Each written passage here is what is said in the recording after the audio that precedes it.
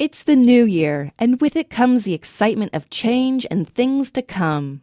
Galleries are preparing for their newest shows, but for 2014, the Ulrich Museum is taking the bull by the horns with 4 new exhibitions opening in January.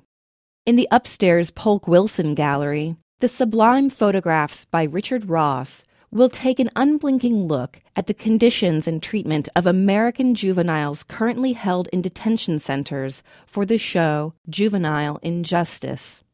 In the Amsden Gallery, the noted American painter Frederick J. Waugh will lead visitors into a fantastical world in his children's book, The Clan of Munes. Waugh wrote and illustrated the book, and the Ulrich Museum will present the complete set of his 28 original drawings held in the museum's collection. For the Barron Gallery, we'll see, on repeat, selections from the collection.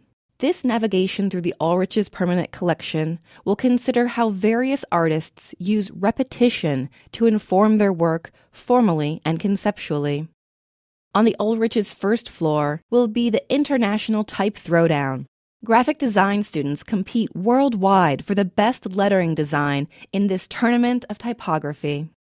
And across town, the Wichita Art Museum will carry over their not-to-be-missed show, Vital Signs, until January 19th. They also have a new curator on the way, so there will be more news to come from WHAM in 2014. For KMUW, I'm Lindsay Herkimer.